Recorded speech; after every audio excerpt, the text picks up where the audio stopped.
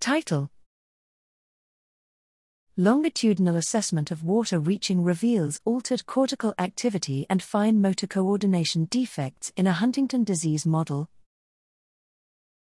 Abstract: Huntington disease, HD, caused by dominantly inherited expansions of a CAG repeat results in characteristic motor dysfunction. Although gross motor and balance defects have been extensively characterized in multiple HD mouse models using tasks such as rotarod, beam walking and gait analysis, little is known about fall-in deficits. Here we use a high-throughput alternating reward/non-reward water-reaching task conducted daily over 2 months to simultaneously monitor fall-in impairment and mesoscale cortical changes in camp activity, comparing female ZQ175, HD, and wild-type, weight, littermate mice, starting at 5.5 months of age.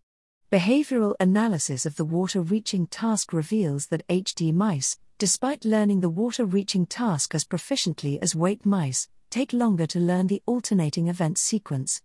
Although weight mice displayed no significant changes in cortical activity and reaching trajectory throughout the testing period, HD mice exhibited an increase in cortical activity, especially in the secondary motor and retrosplenial cortices, over time, as well as longer and more variable reaching trajectories by 7 months of age. HD mice also experienced a progressive reduction in successful performance rates.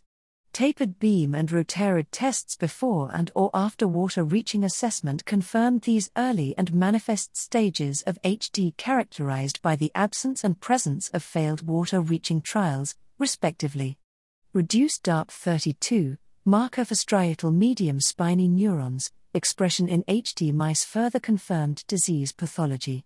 The water-reaching task can be used to inform HD and potentially other movement disorder onset, therapeutic intervention windows and test drug efficacy.